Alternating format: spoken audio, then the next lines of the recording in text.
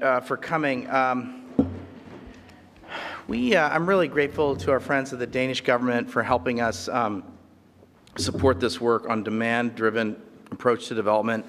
I want to really thank Romina Bendur, who's not here, and Mackenzie Hammond, who did a really great job. Mackenzie is back there, and thanks, Mackenzie, for all your hard work. But I thought this was a really good primer on what is demand-driven development. It means lots of different things to lots of different people. There's several things that I want to emphasize that this concept, I think, has taken on a lot more salience for a number of reasons, including the Paris-Accra-Busan global partnership track, if you will. And I also think that it's taken on a lot more salience in the post-Cold War world. And I also think the other point I'd want to make is that I think with the emergence of a variety of technologies that have reached poor people all over the world, and specifically social media and cell phones, that we know a lot more about what people want, and we know it more cheaply and more quickly than we've ever known before. And then finally, I think we know a lot more about what works and what doesn't work in development. And so I think all of those things have prompted us to want to put this together. And I really appreciate my friends for helping me to get this going. We've got some really thoughtful people who are helping us with this. My friend Tessie San Martin, who's the president and CEO of Plan International, but also wears another hat at the MFAN network that I'm sure she can tell you about. And then Colin Christensen, who is the Africa Director for Government Relations and General Partner for the 1 Acre Fund, and spent the last several years living in Africa.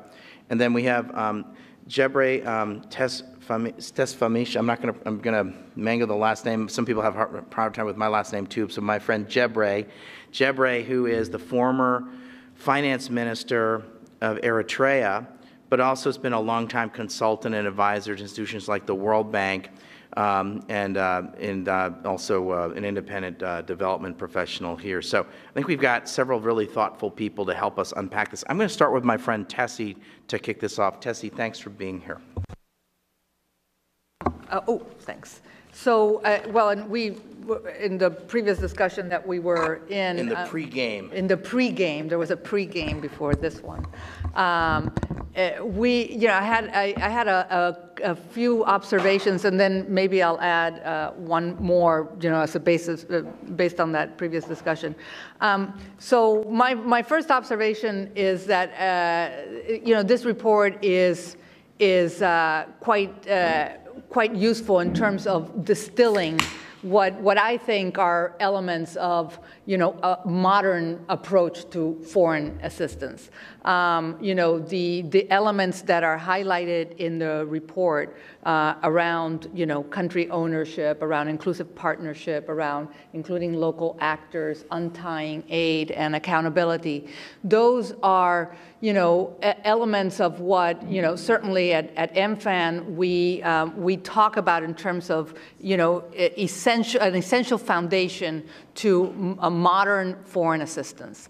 And I will also say that I don't think that by sort of incorporating all of these elements in your approach to foreign assistance, you can guarantee that foreign assistance is going to always be, impactful and sustainable. But I think you can for sure say that you're going to be reducing the risk that foreign assistance is going to be wasteful and that it's going to do harm and that is at the very least. So there's some risk that this approach reduces, and we believe, and I think more research is always a useful thing, that this approach to development produces better results.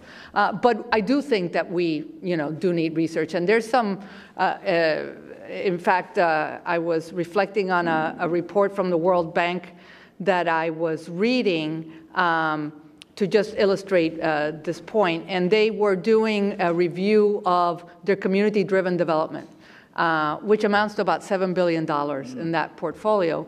And it was interesting because that report found that, so they were basically looking at the level of, community inclusion and whether or not that had an effect on the outcomes, that were supposed to be produced. And what they found is that the level of inclusion didn't necessarily affect the outcome. Even though the outcome of a lot of these projects were actually what they expected them to be, the level of inclusion, the level of community ownership wasn't always, correlated to it. So that's one thing that, we need to unpack. But the part I wanted to sort of highlight is that they also found that, well, who are you including in that development conversation? So when you say demand-driven, whose demand do you care about? And what they found is that, by and large, many of these projects were captured by elites.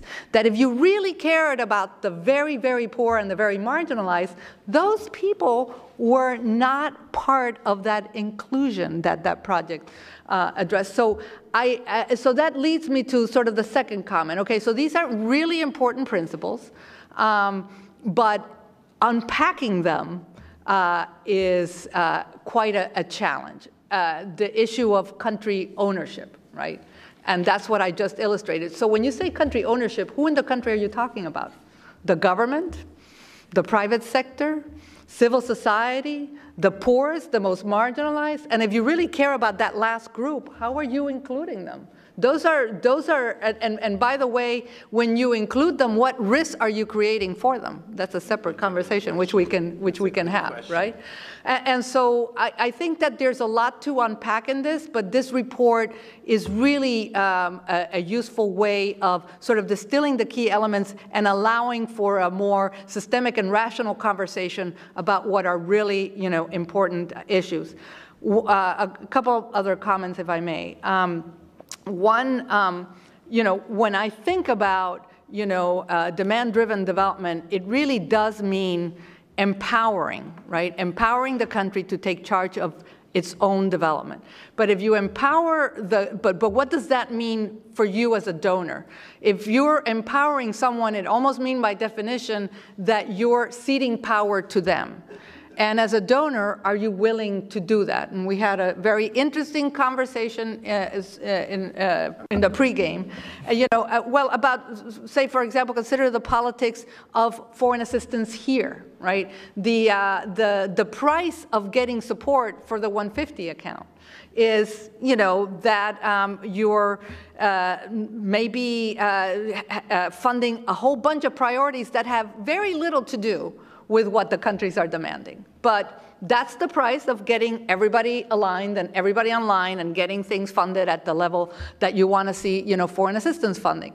So, and by the way, to a point that was made in the earlier discussion, when I talk about donors and sort of the whole landscape, I think we have to include organizations like my own.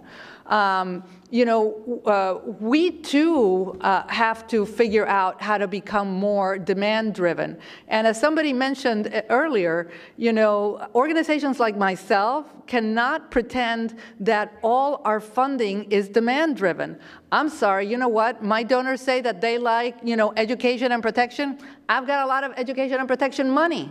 I have less money for something else that a country might want because it turns out that my donors are less interested. So I'm dealing with the same issues, and I think all of us in this community need to align around it. This is not just a sort of OECD donor or broadly bilateral, multilateral donor discussion. There are a lot of organizations that manage a lot of private money that are dealing with the same issues, and we need to think about how we take these principles on board.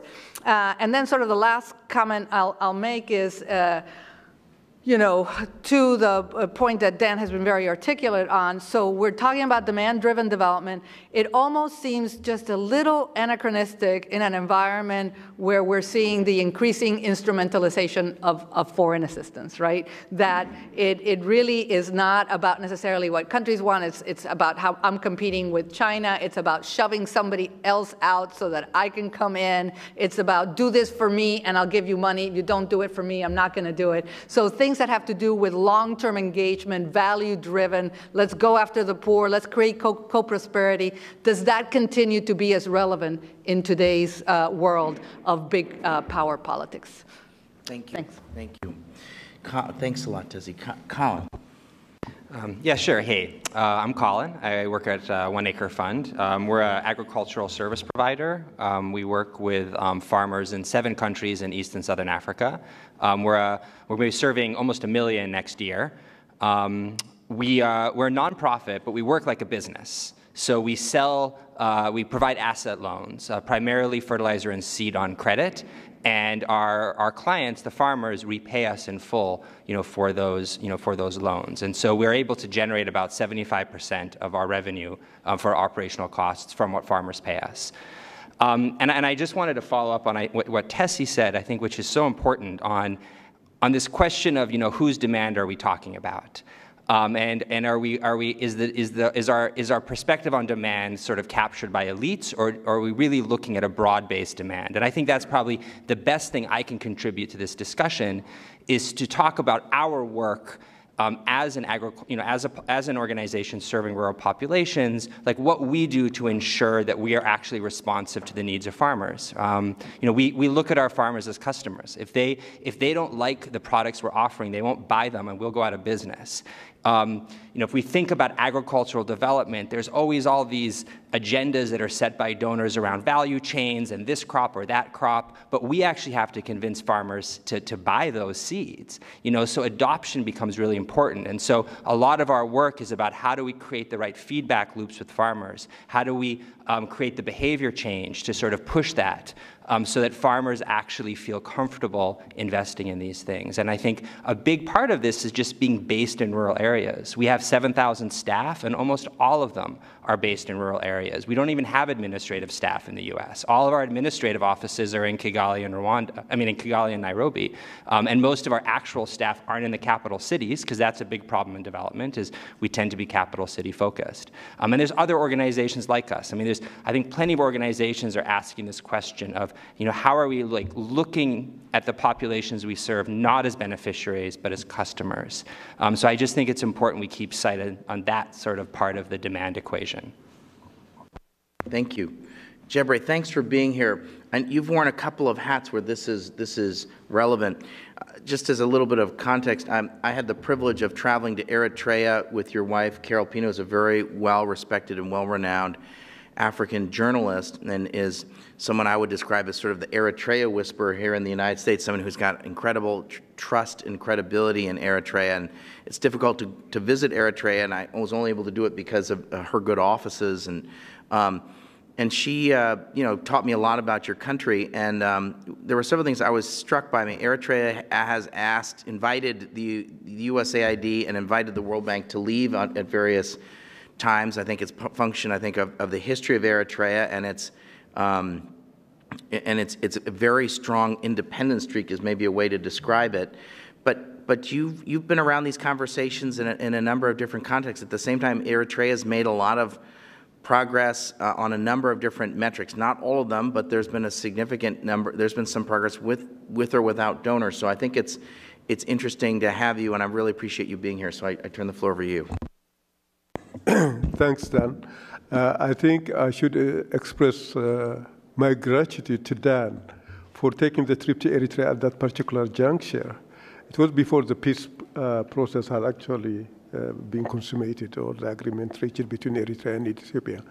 And it was gutsy for somebody like Dan to go there at that time, because given the image and the narrative that's been going on about Eritrea, I could understand if there was some hesitation, but he did go there, and he did see what was happening there on the ground, which is a much greater, sort of testament to really the reality than, having preconceived ideas and notions about that.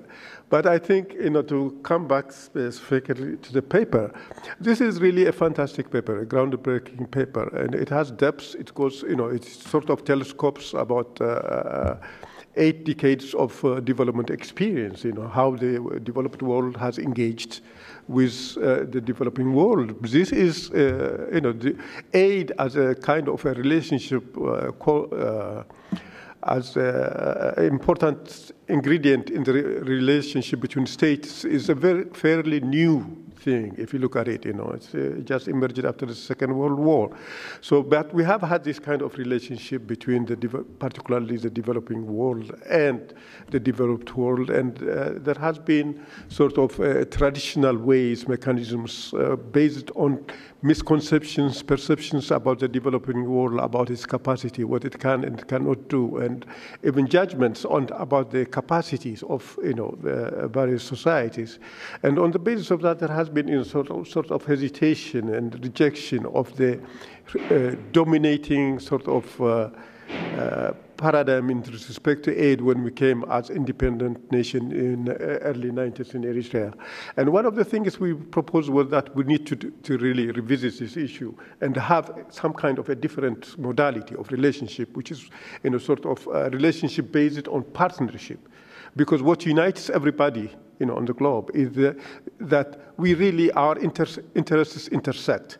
We are joined together. Our destiny is, joined together. That we share common aspirations. If we ask an Indian, an Eritrean, an Ethiopian, a Kenyan, or an American citizen, what does he want for his family, for himself? It wouldn't vary that much. It is the same thing. And in terms of, so we are all different, but let's try to respect also on the basis of that what happens, the goodwill that we generate and the good that we create anywhere else, it comes back, sort of to also create greater development, greater growth, which will be, sort of create a much more vital world, which, a prosperous world. So we thought that was the underpinning of when we proposed what is now being called the demand-driven development. And in this respect, what informed our ideas was that the fact that really, development aid is a small component of what supports the livelihood of any citizen in the developing world. Most of what survive or to nurture, what it requires is provided for by his own, by their own endeavor. So that should not be driving the sort of the global national vision, the national development strategy, the aspirations of the people, the policies to sort of realize those aspirations. What should be, driving will be, the self-reliant efforts that they do undertake. Aid is very important. It's critical. It is an extremely critical ingredient, but it's not, the major driving force in development, as we have, come to understand it. So therefore, what we thought was that we need a development partnership based on country ownership, based on the assertion of sovereign rights, based on the assertion of democratic rights of the people to shape their own destiny. On that basis also to, sort of to seek solutions, development solutions to their unique situations, in terms of cultural, social, economic, and resource endowment. And on that basis, it's much better to really start from the internally, and articulate these positions internally, and then seek advice, support, of whatever sort, from the developing world. In that sense, because, we didn't think that we knew everything, but we knew what we didn't have. And we can seek for, advice and that. But in the final analysis, the decision is with us. So this is what, how we approach this. The sort of how, how aid should be conducted. And we were seeking partnership rather than the traditional donor-recipient kind of relationship. Now, if we come to, move forward a quarter of a century, and when we look at the world now, really, globalization has attained such a stage of development that our lives are intertwined so much that it is very difficult, to talk about aid separate from trade or from investment. It's part and a small component of the kind of relationship between nations now. It's integrated. The walls between trade and aid is collapsing, as being sometimes consciously and deliberately by some of the national actors. And so, in this kind of situation, it's better to really redesign and reboot the development relationship in this regard and have a different concept. And I think this concept of demand-driven development goes a long way into responding to what is required at this moment. Great. Let me try something on the three of you. This issue of technology. Could each of you just talk a little bit about how does technology come into this conversation? Because one of the things that I really felt strongly about is that there's in the last 25 years, we are able to understand a lot more individual preferences because of changes in technology. Could any of you, maybe start with you, Colin, could you just reflect, if I say you technology, how does your business changed in terms of demand or signals about what's working and what's not working? Could you talk a little bit about that? Yeah, sure. I mean, firstly, I'd say not all technology is created equal, and I think we have a tendency to over-rely on technology, right? I think largely we're successful just because we have good people working hard. Yeah. But that being said, I think there are some technologies that have been critical. So one great example would be cell phones. We would not succeed by any means. We would not have been able to scale from 60 farmers 10 years ago if it wasn't for cell phones. So cell phones allow farmers to call into a customer service line that we have if they have any concerns, if they're getting pressure to repay their loan or some other issue is happening that they're worried about, right? Their fertilizer quality is bad, right? If it wasn't for cell phones, we work in very rural areas, so it would take a lot of time for them to walk to our district office to tell us that. We then can use cell phones to run very quick surveys. So we do trainings every week with our farmers, and so we can run on a sample of our farmers, we can run compliance checks, or basically see if they're remembering what they were trained, because training is a really, really hard thing to get right. So I think cell phones give us, one of a number of feedback loops with farmers. Also, mobile money is absolutely critical in a lot of the countries that we work in, Kenya especially. You can find, a farmer in rural Kenya can pay her loan on her cell phone. She can check her balance on her cell phone. Her daughter in Nairobi can contribute 1 week to her loan if she wants, all using that technology. And so I think that there are some of these transformational technologies that we really need to appreciate, and we certainly do. So a couple of observations. So things like cell phone have really helped us, organizations like ours, implement what I would call sort of social accountability programs, right? They become great mechanisms that the community can use to say, hey, listen, this school is supposed to be open and it isn't. The teacher didn't show up. There are no books, so this becomes a way for the community and local civil society to really, create a certain level of accountability to their governments. And we have really observed that democratization. And I think there's another positive aspect of it that we have observed. It has helped sort of lower barriers to entry in terms of the creation of local civil society, indigenous organizations. It is cheaper to fundraise, to share ideas, to mobilize people, to mobilize resources, all of that, very positive.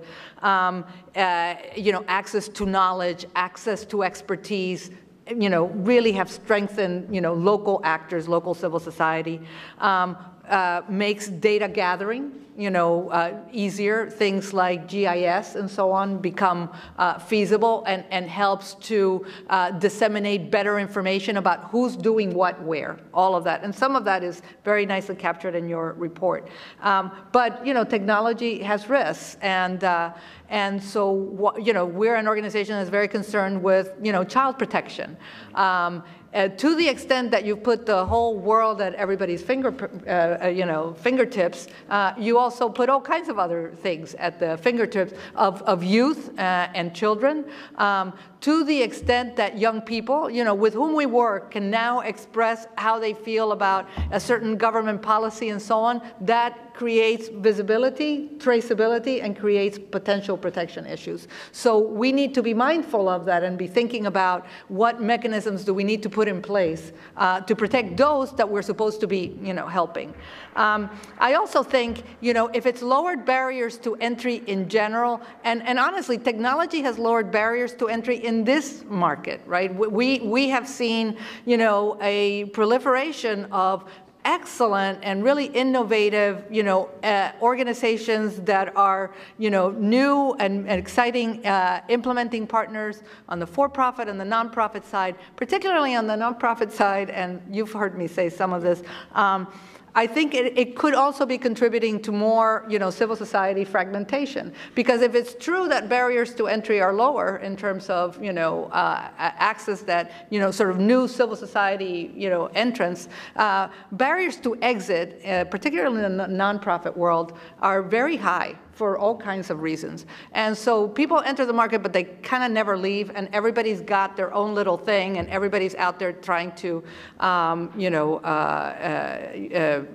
chase the same issues, perhaps even the same dollar. I don't think there's anything wrong at all with competition, but we do have, fragmentation. Technology can help to coordinate some of that, but, I don't think we've quite, figured that out in our sector. Great. Jeb Ray? Well, I would just like to add what has been said and what has been, sort of elaborated in the report, that technology has really been a godsend. I remember I worked at the Planning Commission in Ethiopia, and I was directing the development programming and external assistance. And we had, at that moment, would put in huge, sheets of paper. On one side, all the projects, and then their status, starting from pre-feasibility to feasibility to, sort of the whole process of implementation on a quarterly basis. And it was not only arduous, but what we were tracking was, in terms of time, so much after things had happened. In addition to all that has been said, what technology enables us now is to actually identify the genuine needs and priorities of people or the customers. It enables us to track, monitor what's happening in basically close to real time, which is very important. It enables us to evaluate, the output, whatever we have been able to achieve. And in the final analysis, it also keeps us to really a decent bit of impact analysis. So this has been, really, it's amazing what it can do. So this will be able to sort of, so support a new kind of sort of aid relationship in this regard. Okay, so could I ask each of you to talk about the fact that do you believe that the aid system, the donor system as we know it, is actually capable of responding to demands? Because I worry that there's too much of a Faustian bargain implicit in our system, and that it's going to be very difficult for us to necessarily, and what I mean by that is I think of a country, say like Kenya, where 80 or 90% of what U.S. foreign assistance is specific to health. Now, I think health is a very important goal, but if you ask what country the Kenyans want, they may want agriculture or water or roads, but we're not in a position to offer agriculture, water, or roads because our system only can our political system responds to interest group politics that says this is where what we really ought to be doing is primarily health. Now, I'm all in favor of health, as I said, but how do we intermediate? And I think a lot of what the aid system tries to do is try and intermediate in some ways between our political process and what the demands are on the ground, and sometimes that's difficult. So I'd welcome any thoughts you have on that. Tessie, can I start with you? Sure. Well, I mean, you've heard me say this earlier. I do think we do have a Faustian bargain, and the price of support for our own 150 account is that, you know, there's a lot of interest groups and everybody's needs have to be served. I you know, sort of have observed, you know, I know that the INGO sector here, through, you know, for example, interaction, I mean, we all advocate for this minimum level of funding for basic education, this minimal level of funding for health. And anyway, when you add it all up, you know, it turns out that, you know, we can't, it may not be adding up to what the countries want, right? So, because we each have our set of priorities, and we think it's super important that those priorities get served, but so does everybody else. And there isn't any sort of kind of mediation, you know, for that, or certainly at the end of the day, it's not like anybody goes back and say, okay, well, gee, how does this amount and mound of stuff that people have asked for translate into what we know that the countries want? And to a certain extent, missions try to do that, right? And that's kind of you know, that's been my observation. At the end of the day, they're trying to sort of negotiate that, and sometimes they find themselves in a very uncomfortable position where, and I have, some time ago, I was in Bangladesh, and they had gone through this exercise, and, you know, they had agreed with the government on what the priorities were going to be, and then it turns out that that's not the kind of money they got. And I actually think, just as an outsider, those of you who have been with USAID know a lot better how all of this works, but I think missions are brilliant at figuring out how to take whatever flavor of ice cream is coming your way and serve it up as the kind of flavor that you thought you wanted. Tutti frutti. You know, and that's no small feat sometimes. And so I think that is happening, and that we in the, you know, advocacy, INGO, you know, industry, development industry, we are very much, you know, part of the problem. Everybody rails against earmarks, and then we just go right back and support it. So I also think that there are certain things that can be helpful in terms of, you know, better coordinating conversations in advance. I think things like IATI, right? So the International Aid Transparency Initiative. So this idea that every donor out there is going to publish their data to a single standard that then makes it very easy, right, for that to be downloaded, analyzed, and it gives governments a much better view, right, of who's doing what in their country. It should also give donors a much better view of who's doing what in every country. So I think that kind of initiative where everybody's committed to publishing, where everybody is publishing to the same standard, where there's a group, Publish What You Fund, and, you know, in full disclosure, I'm on the board of Friends of Publish What You Fund. So I do think it's an important initiative because it puts more power in the hands of the government, ostensibly, if we do this right, and it puts more power also in the hands of donors to really see who's doing what and improves coordination. In theory. Now, here's what happens in practice. That what is, in my opinion, one of the biggest obstacles to publishing to IATI that I have seen, and it you know, it certainly applies to my organization, is that my management information systems just stink, right? You know, I have really bad management information systems, and in order for you to be able to publish, you know, accurate, timely data, you have to invest in good, you know, MIS. And I think that some of our own agencies here, which have legacy systems like the State Department and so on, they suffer from some of the same issues. It's not that they don't want to necessarily, that they refuse that for political reasons to publish the IATI. It's just that their legacy systems don't easily let them to, and so it takes a lot of investment to do that. So there's another piece of it which has to do with investment in better technology, frankly, and better information systems to facilitate some of that. So anyways, just to say, it's complicated. It's complicated. Yeah.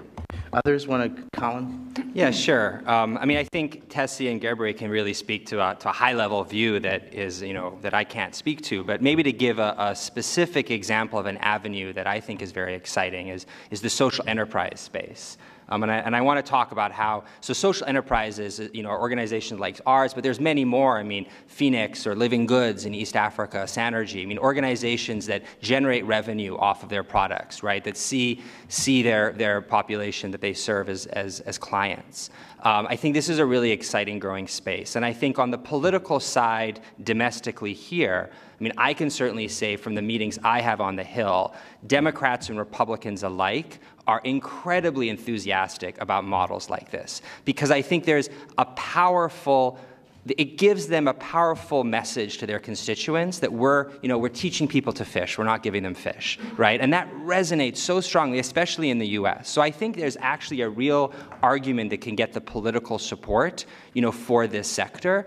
And on the host government side of things, I mean, I've been working with host governments for the past 4 years, and I can say that there is a huge amount of support in the African governments where we work for, help in sectors where markets are failing, right? And I think the U.S. has a really unique role to play that I don't think a lot of other of these new actors are going to play in focusing on sort of long-term loss-leading investments, right? If you're going to be working in rural Kenya, you're going to lose money for a while. I mean, we generate tens of millions of dollars off of the revenue from farmers, but we lose money every year. So I think donors like the U.S. to be able to partner with a government like Kenya and say, we're going to help you build this sector, and we are going to sort of pave the way for the private sector to eventually be successful, right, to serve these populations, but we're willing to sort of invest and lose money for a while as that happens. And so I think, new instruments like the Development Finance Corporation are really exciting,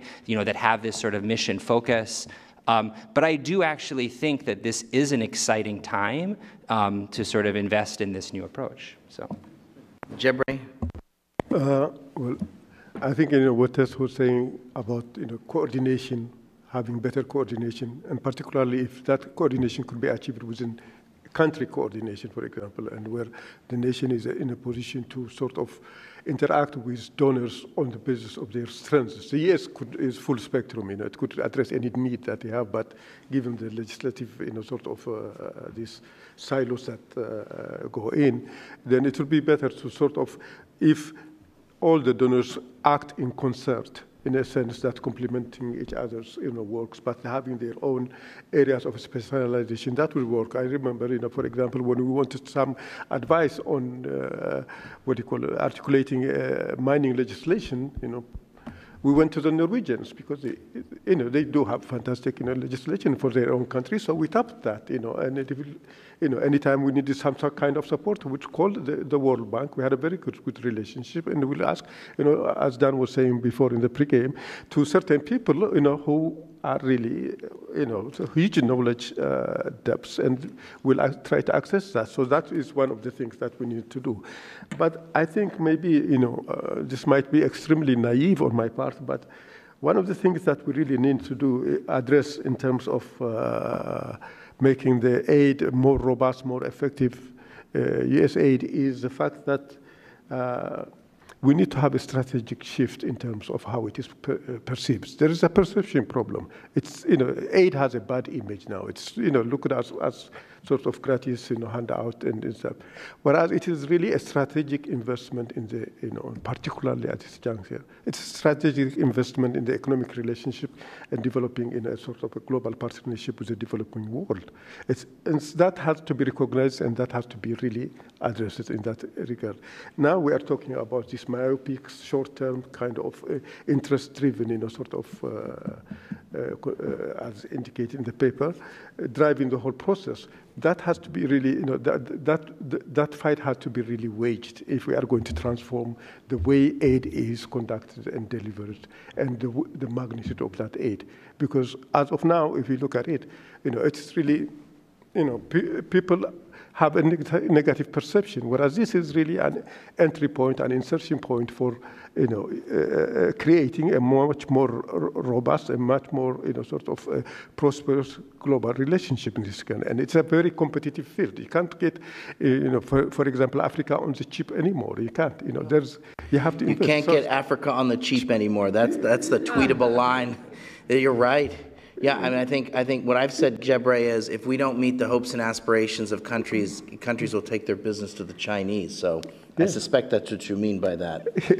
Thank you. That's sobering. Can I yes. just ask a question? Sorry, yeah, keep on.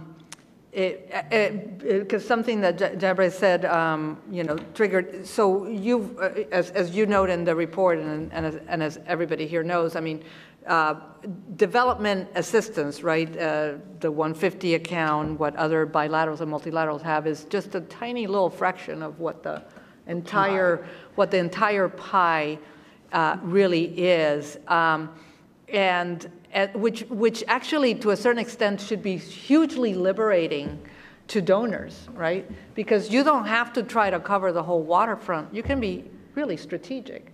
In theory. In theory, right. And so, but that really does require that, how we do business, all of us, be really rethought. And so I wonder if we have, and I don't think that we have. I don't have a magic answer for that, but we are at a kind of interesting point, moment. Right? Where it's not about, now that is true in certain countries and not, in others, and for certain types of development assistance, and not others. I mean, we haven't. A lot of this conversation might be about your traditional development aid, and then we have to think about where does humanitarian assistance fit into all of this? Do these same principles apply? Can we and should we be, equally strategic? Are we leveraging the same resources? The answer is no, but we need to sort of dissect that as well. Exactly. Okay, let me open this up. I know there's some smart people here. I want to hear from some of my favorite people. So who wants to raise their hand? We're his favorite people. You're my favorite people on the panel, but so okay. So it's real. The silence is deafening. It's killing me. So awkward. Okay, I want to hear from my friend from the MCC. I want to hear from my friend from FHI 360. And I also, I want to hear from my friend John Lamb, who used to be at the World Bank. So let me start with my friend right here, Casey Dunning. Thanks, Dan, and thanks all of you. My question, in the report, you kind of lay out the life cycle of a given investment. So there's design and planning, implementation, and outcomes. And I'm at the Millennium Challenge Corporation. We have a demand-driven approach to development. And we see strong partner country engagement on the first two aspects of that life cycle. But when it comes to the kind of post-investment evaluation, outcomes, and learning, there's been far more variance in terms of partner country engagement. I'm sure there are many reasons as to why that is, but I wondered if you had thoughts on the kind of learning and evaluation side of demand-driven development to make sure that not only MCC and other donors are learning from our results, but also how to kind of get more buy-in from our partner countries and civil society and those with whom we work in country on the kind of the post-investment part of the cycle. Thanks.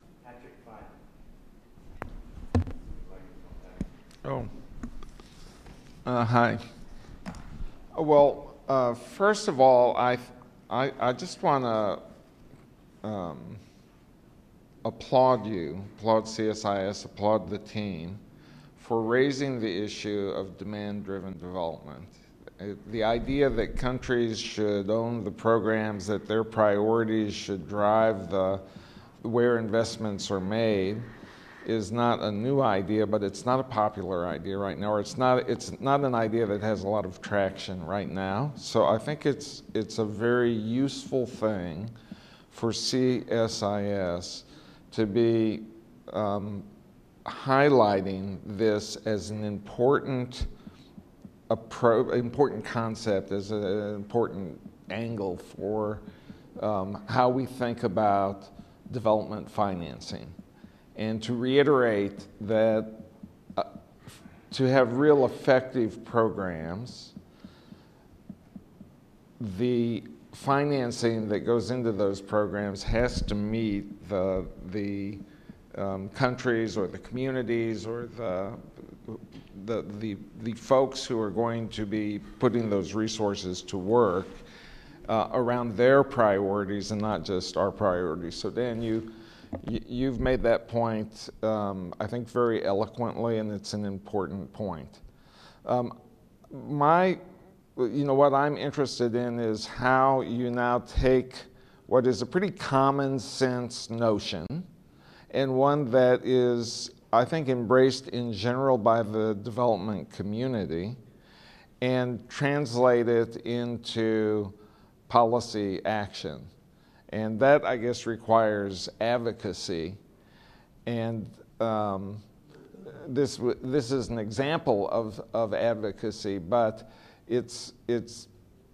you're kind of shouting into a strong wind. And so I'd like to hear from the panelists your view about how these ideas, which are articulately described in this report, can get traction in the traction with decision makers. My friend John Lamb. And I also want to hear from Rahula from the Asian Development Bank. Thanks. I wasn't expecting to be called on, but... You're one of my favorite people, John. Come on. I don't know. As I was listening, I was playing with some ideas. I remember in the field that I come from, of agriculture, that there was a shift that occurred from supply-driven agriculture towards market-driven agriculture. But sometimes it went too far, and I think that may be the case here. Maybe we should be talking about, in the next generation, supply and demand-driven development, not just demand-driven development. And if you play with that idea, possibly it might be possible to apply sort of a market systems approach and say, what is it? It says all markets function on who needs it, who wants it, who's willing to pay, and who's able to pay. To go back and look and say, what is it about the current situation that does not cause supply and demand to match at the point at which you reach an optimal development outcome? And it may be possible to apply some techniques from other areas and come up with some new thinking on this. Because I fear that from my own experience, and I think yours, that the shift towards demand development has also had undesirable impacts, one of them being elite capture, which I also thought of when I saw the title of this event.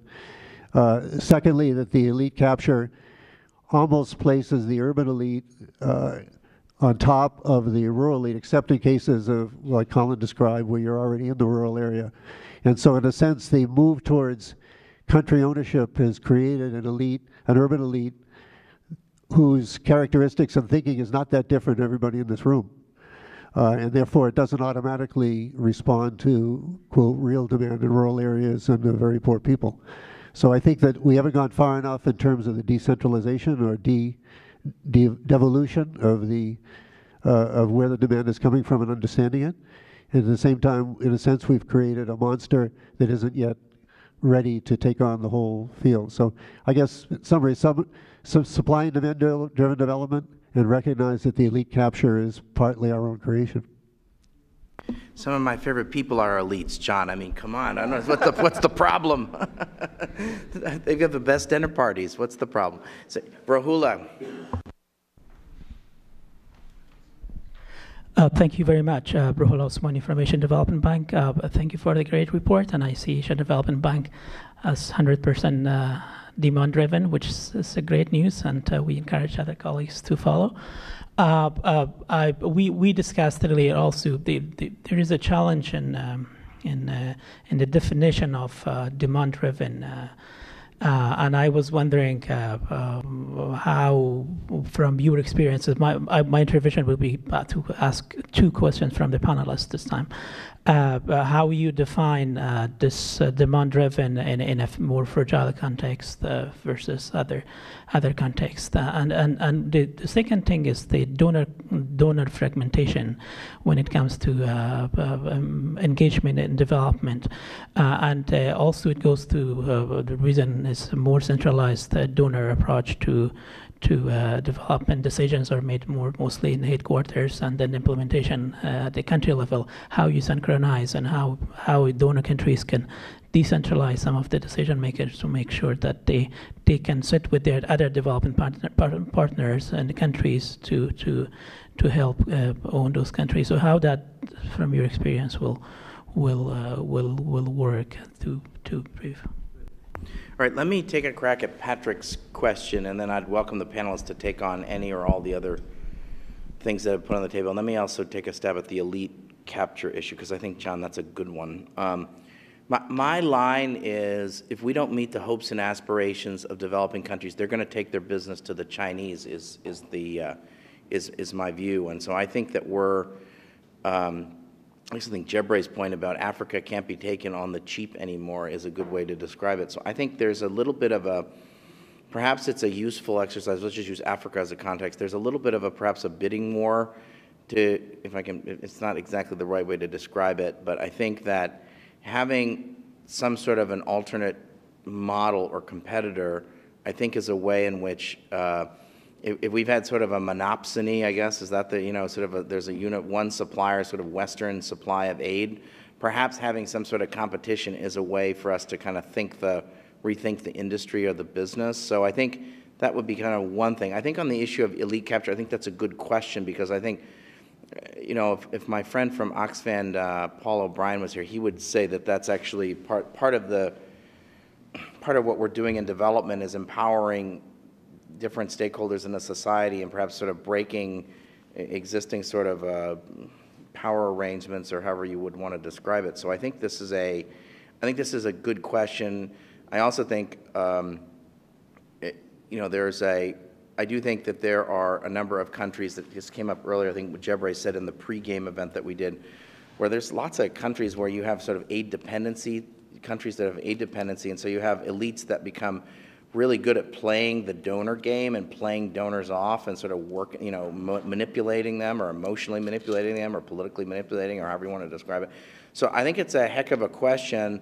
My answer, I guess, would be I think we probably need some more political scientists and anthropologists to understand what we're getting ourselves into. I mean, it's sort of, it's so that we're not American teenagers walking into some sort of some kind of a biker bar that they don't know what they're getting themselves into, or if I can put it that way, that we're not babes in the woods, if I can leave it at that. Okay, Tessie?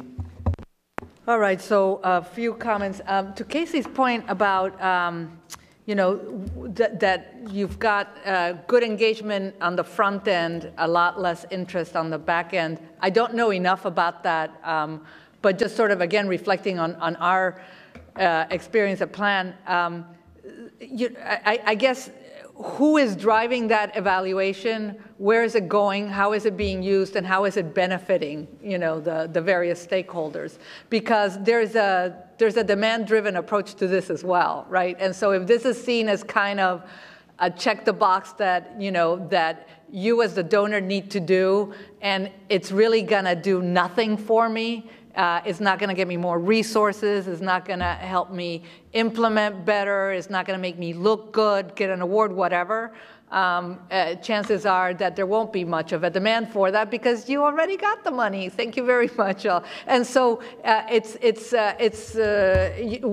we've had success getting buy-in from the community, getting buy-in for the community and demand for the community for all of those aspects. So, and engaging them in the design and then in the evaluation has been a good way of making sure that there's a sort of grassroots demand for that type of thing, that it's not just coming from the top. take it for whatever that's for whatever that's worth. The issue about elites, so that's the age-old problem. Some of it has to do with looking at how your own processes are geared to letting new players in and new voices in. Right? And to your point, yeah, there's a whole, just like there's a giant industry that's been created here, now with actually more towards local ownership and so on, there's a giant industry that's being created in very many places. But I would question whether a lot of those indigenous organizations are there to, give a voice to local issues and local needs, or whether they're there to support whatever they think that the donor wants. And so and especially when dealing with a donor such as the U.S. government is very difficult, complicated, risky, and so on and so forth. So, and AID, to their credit, are some of the redesign transformation stuff is meant to, again, reduce those barriers to entry, allow for new players. But I will tell you, my own experience has been, having been part of some of the things that you describe in the report around co-creation and so on, you might have a great co-creation exercise, right? And which is meant to allow players that aren't geared to just be writing proposals for AID to come in and give their new ideas.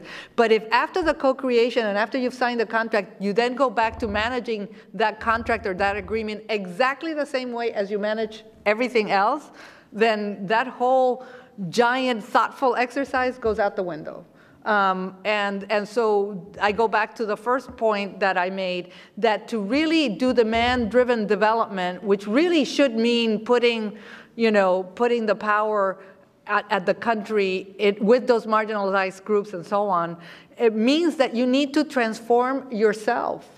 And doing that is really, a very difficult thing, and sometimes it's not politically convenient. And then that leads me to Patrick's point about how to advocate. So this report is really important. It comes at a really interesting time when there may not be that much of an interest, certainly by decision makers here, in terms of paying attention to that. But I do think that moments like this particular event, continuing to invest in better, evaluations, getting better data out there, organizations like MFAN. It's up to all of us to figure out how we insert this conversation into the more transactional aid instrumentalization agenda. And I think it's all of us together. And the last thing I'll say is that organizations like mine need to be part of that transformation process. We need to be willing to commit to that. It's not good enough for me to just say, well, somebody else start. I think we need to start and consider how we need to change how we do business, and including on the private donor side, having different communication, perhaps more transparent and thoughtful communication with our own donors, and stop sort of saying, give me money for education, I'm going to guarantee that I'm going to educate 10,000 girls, because I know that that's going to attract money. We need to be really a lot more thoughtful about, how we mobilize resources ourselves and the type of conversations we have with private donors, not just the legislators in this country. Exactly. Yeah, just very quickly, just on Casey's question about M&E. This is something near and dear to us as we've tried to figure out how to present our M&E results. We spend a lot of money investing in rigorous M&E, and how do we get governments to care about it? And I think we've learned a lot of hard lessons. And I would say the biggest lesson is for governments to care about it, it has to align to their political priorities, right? So a few like illustrative examples of that, right? You know, we used to present all of our impact numbers, but that, like, none of the government officials we work with care about that. What matters is bringing them out to the field, having them meet farmers, or frankly, when they go out just to like visit their families and our farmers talk to them, because that's when they really see and believe that, you know, their constituents are going to care about them because they like our work, right? So at some point, we just stopped even worrying about giving them those impact numbers, and we focus on that field exposure. Another example is in Rwanda. Like we do a lot with agroforestry, and I remember this one experience in Rwanda where we presented all these numbers about all these trees our farmers planted these grevillea trees, and the government just didn't care at all. And they're like, didn't you see President Kagame, like 2 weeks ago, said that we need to focus on fruit trees?